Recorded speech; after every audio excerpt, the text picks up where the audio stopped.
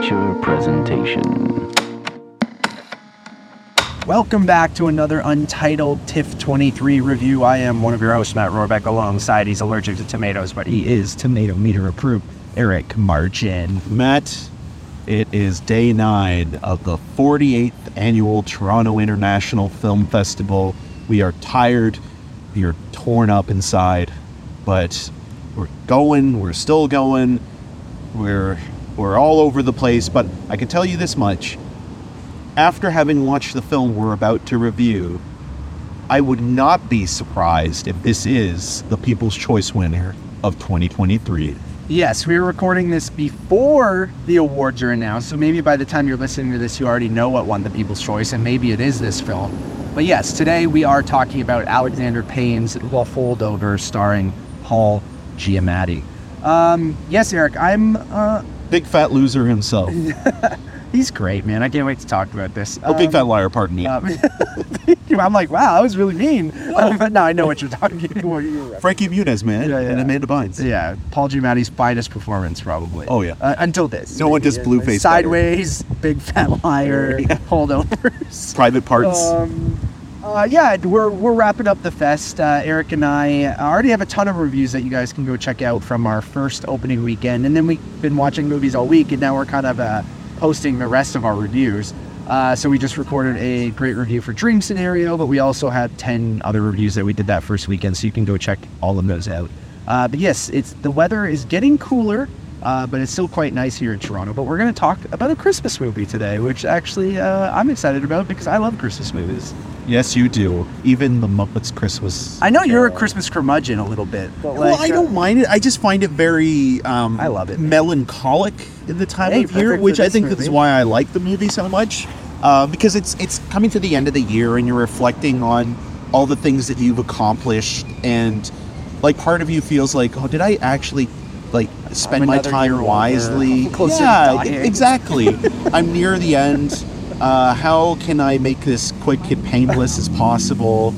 And then you watch the Holdovers and you realize, and you want to aspire to be, at least in my case, like Paul Giamatti's ancient history teacher at Barton, the boarding school where this film mostly takes place. And it's really smart on the part of Alexander Payne and the writer Doug Hemmingson to sort of set it during the holiday season and kind of make it David Hemmingson, pardon me, to make it kind of like a bit of a countdown, from when the break begins to the new year, and seeing this relationship between these three characters, one of which is played by Paul Giamatti, sort of form over the course of these couple of weeks, and sort of learning about people and getting a better understanding of who they are by actually having conversations with them and being forced to kind of sit down with them during dinner, or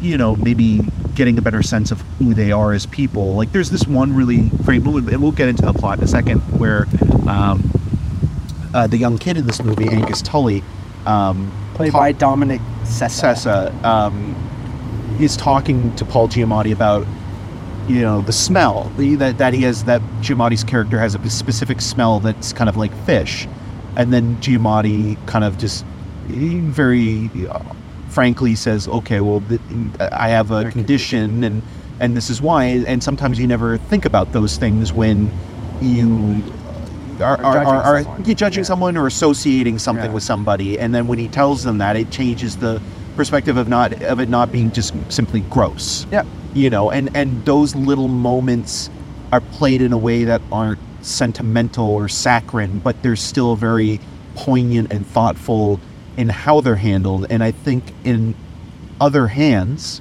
a movie like this could have been more sweet or too happy in how it handles it, but I think it does it in a very more melancholy or bittersweet. Yeah, and in a very honest way. And this takes place in the early 70s, and it has, through the cinematography and the sound, but even the casting. Like there are characters in this movie, there are actors in this film that feel like they transported through time from The whole movie 1970 feels- 70 to 71 to now. Impeccable kind of in production this. design and just design of the movie in general. Yeah. No, I'm with you. I loved this movie. I think it is a new, weirdly classic and contemporary, a new Christmas classic for me. A movie that I think I will put on every year or every other year. I don't know if it's a every year movie yet, because it is not.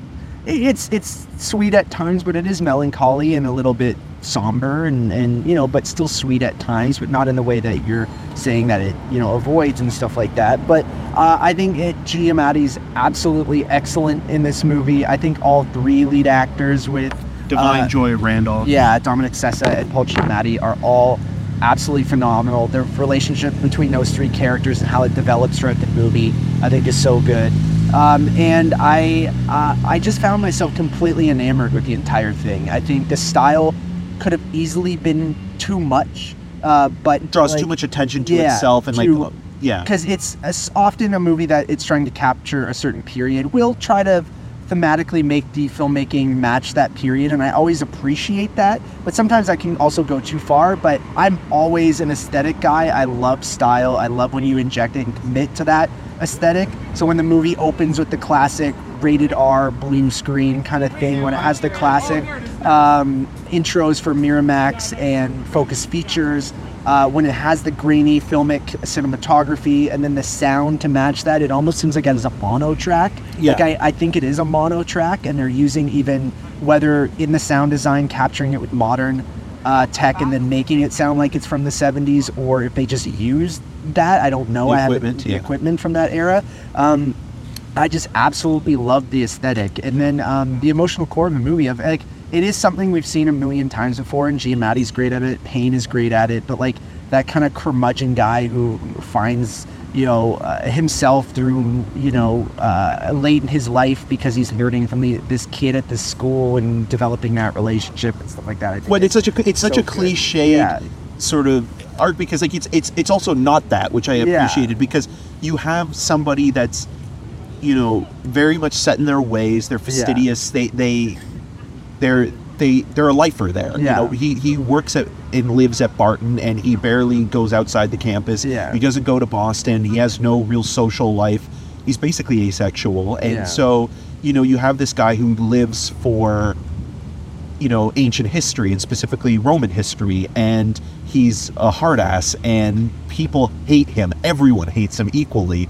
But you also see at the beginning of it that he is a hard marker, but at the same time he can recognize people's talent if they have it, and potential, and he sees that in Angus. And even before they spend time together, you see him put down his grade, and it's a B+, and it's the one good mark in the class compared to everybody else. So you didn't do great, but hey, it's that compared to that's an A+ compared to everybody else.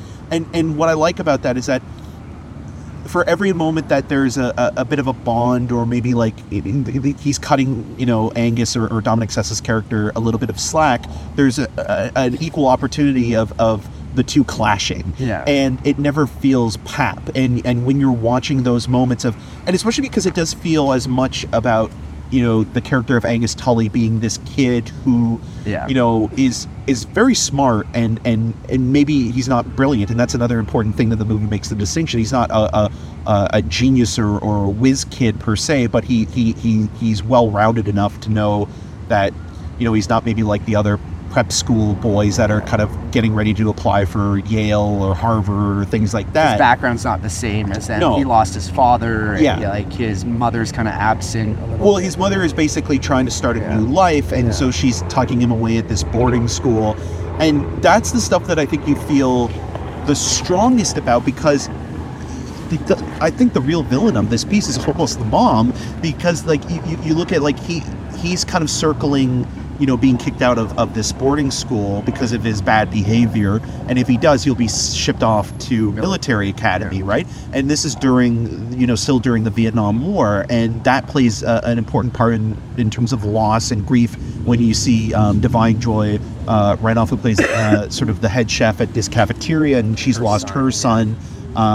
and Who was a former student of the school. yeah, and also how there's something interesting there going on between Giamatti's character and Randolph's character, where you think, oh, there's going to be like this relationship between a white professor and a black woman, but it's again not cheapening the sentimental kind of aspect. She respects him for being kind, but at the same time, it's like, we're not friends, you know. And there's a couple moments in this movie that feel like that are very honest and real about that stuff, and there's a respect there, but maybe not a friendship. So, you know, this movie could have gone in a very Hallmarky way. Especially with the Christmas, setting and all that kind of it doesn't. stuff too. No. It just feels so believable in a way that, like, there was a lot of movies in the 70s that were being made in the studio system.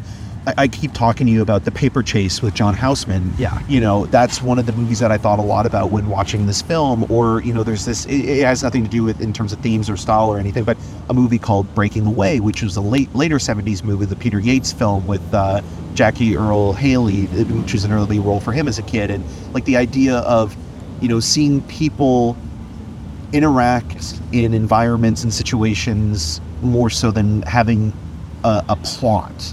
You know, it's just kind of about the moment or The a characters. celebration of life or something like that. That's kind of maybe the jumping off point. But yeah, like you just said right there, it's about the characters. It's about getting to know them as people and how you handle that exposition really in a frank way. And even though Payne's not credited as a writer on this, it's also interesting to see David Hevingson's past credits. He's a TV guy for the most part. And it does have a very pleasing premise in that way. Like, you could set it up as, you know, like a TV movie, as I mentioned, but there's something about Payne's direction that keeps it from going into an awards bait. Like, I think it's going to be an awards film, but it's also not awards baity. Yes. I would it's say, not trying to be that. No, but I think it not will at all. naturally get that recognition, I think. I think the only criticism I really have about the film, and I'm looking at this from the point of view as Alexander Payne, is it is a safe movie for him to make. Right. It's very Something much he's in his done wheelhouse, and you get why he's doing this because of the failure of downsizing. Yeah, downsizing. You know, it's almost like, okay, I need to make something to remind people like what I'm really good at. The curmudgeon-y teacher who can be off-putting to a lot of people, but it's maybe not as what's the word I'm looking for? It's not as acidic as you know, Matthew Broderick in Election. You know, like it's not as uncomfortable to watch as at times. It's not maybe as self-deprecating as maybe Sideways. Yeah. You know, Giamatti is amazing, and he's one of those character actors that, you know, works constantly, has often, you know, been the solid supporting guy, and Sideways was the movie. American, you know, like you look at American Splendor as well, like films like that have kind of made him a bigger indie name, but he's not you know, movie star marquee guy. But when you get a role like this, where he's perfect for it, you're reminded of, man, I wish he would be given more, or people would write more roles like this for him, because he's been in TV for the last little while with Billions, right? Like it's nice to get him to do something like this, that where he is kind of the anchor of the film in a way. And he does have a lot of one-liners that are amazing. That are very funny. Yeah, it's a very, very funny. Yeah, I really love when he's marking either exams or assignments, and he's like, or maybe it was the exams that he was marking at the beginning, where he's like Philistines. Philistines, I was saying heathens, but yeah, it's and I just like his progression throughout the whole movie, and I agree with you. It could have been cliche ridden and just kind of like, of course this guy's gonna end up becoming like nice by the end of it and stuff like that. And he doesn't really change all that much. It was always there from the beginning, but that relationship that he develops with, especially Dominic Sessa's character, I think it feels natural and earned. Like, it never feels like it's like you said, it feels lived in, it feels believable, it feels real. Like, it doesn't feel like a Hallmarky, like, of course this is happening, okay, I can see it, okay, this is gonna happen, he's gonna redeem, blah blah blah blah blah. And I don't know. I was constantly just, like I said at the beginning, just enamored with the whole thing. Like it's Christmassy without feeling like a Christmas movie. Like this is another one of those movies that we watched in September, and it's not like it feels out of place, right? You're not going to be a psychopath if you watch the Holdovers in July, right? Yeah. Because while Christmas is very much a huge part of the movie because of, this kid being left here over the holidays and things like that, and it's very much a big part of the movie, it doesn't feel like one of those movies you have to only watch at Christmas, and you can consider it a Christmas movie, but it's more than that as well. Because I love Christmas movies, but there's certain ones where if you watch Elf in July, you're psycho. Yeah, these are the people that go into their tubs in the morning and take a bath and then go to work. Jingle All the Way in March, I don't know. Like, should have done that in 4 months ago, bro. Or if you watch Die Hard in July. That's fine, not a problem. And we talk about horror movies in the same way, right? But, like, this I felt like, while I consider it a new Christmas classic, like, I really think it's something you can watch at any time. I think it completely works. I love this movie. It's fighting for my best of the best with Zone of Interest. I think this is obviously a way more accessible movie than Zone of Interest. I think Zone of Interest is a way more important movie and a way more artistic movie. This is almost like a best versus favorite. Yeah, kind of, right? Where it's fighting of what my list wants to be of. Is it my favorite movies of the festival, or is it the best movies of the festival? I usually lean towards favorite, where what am I going to watch more often? I'm going to watch the Holdovers more often. Yeah. If you watch Zone of Interest, what did I enjoy 3 or 4 more? times a week, I enjoyed the concerned. Holdovers more. But like when I'm looking at it critically, it's like, okay, the Zone of Interest is a masterpiece. Is the Holdovers a masterpiece? No, but like I think it's just fully and wholly enjoyable and sweet and melancholy and more bittersweet, and I think it's wonderful. I'm going to give the movie a 4.5, and I highly suggest everyone go see it. I think it's coming out at the perfect time. It's November. Yeah, it's right? late October, early November Yeah. through Focus Features in the U.S. and Universal Pictures Canada. I think that's perfect for this movie when it's starting to get cold, starting to snow in a lot of places. Like, I think it's going to be, if you can see it at a really great theater, like I know it's playing Lightbox. If you're listening to this right away and can get a ticket for tomorrow morning, I highly suggest it. Sunday morning.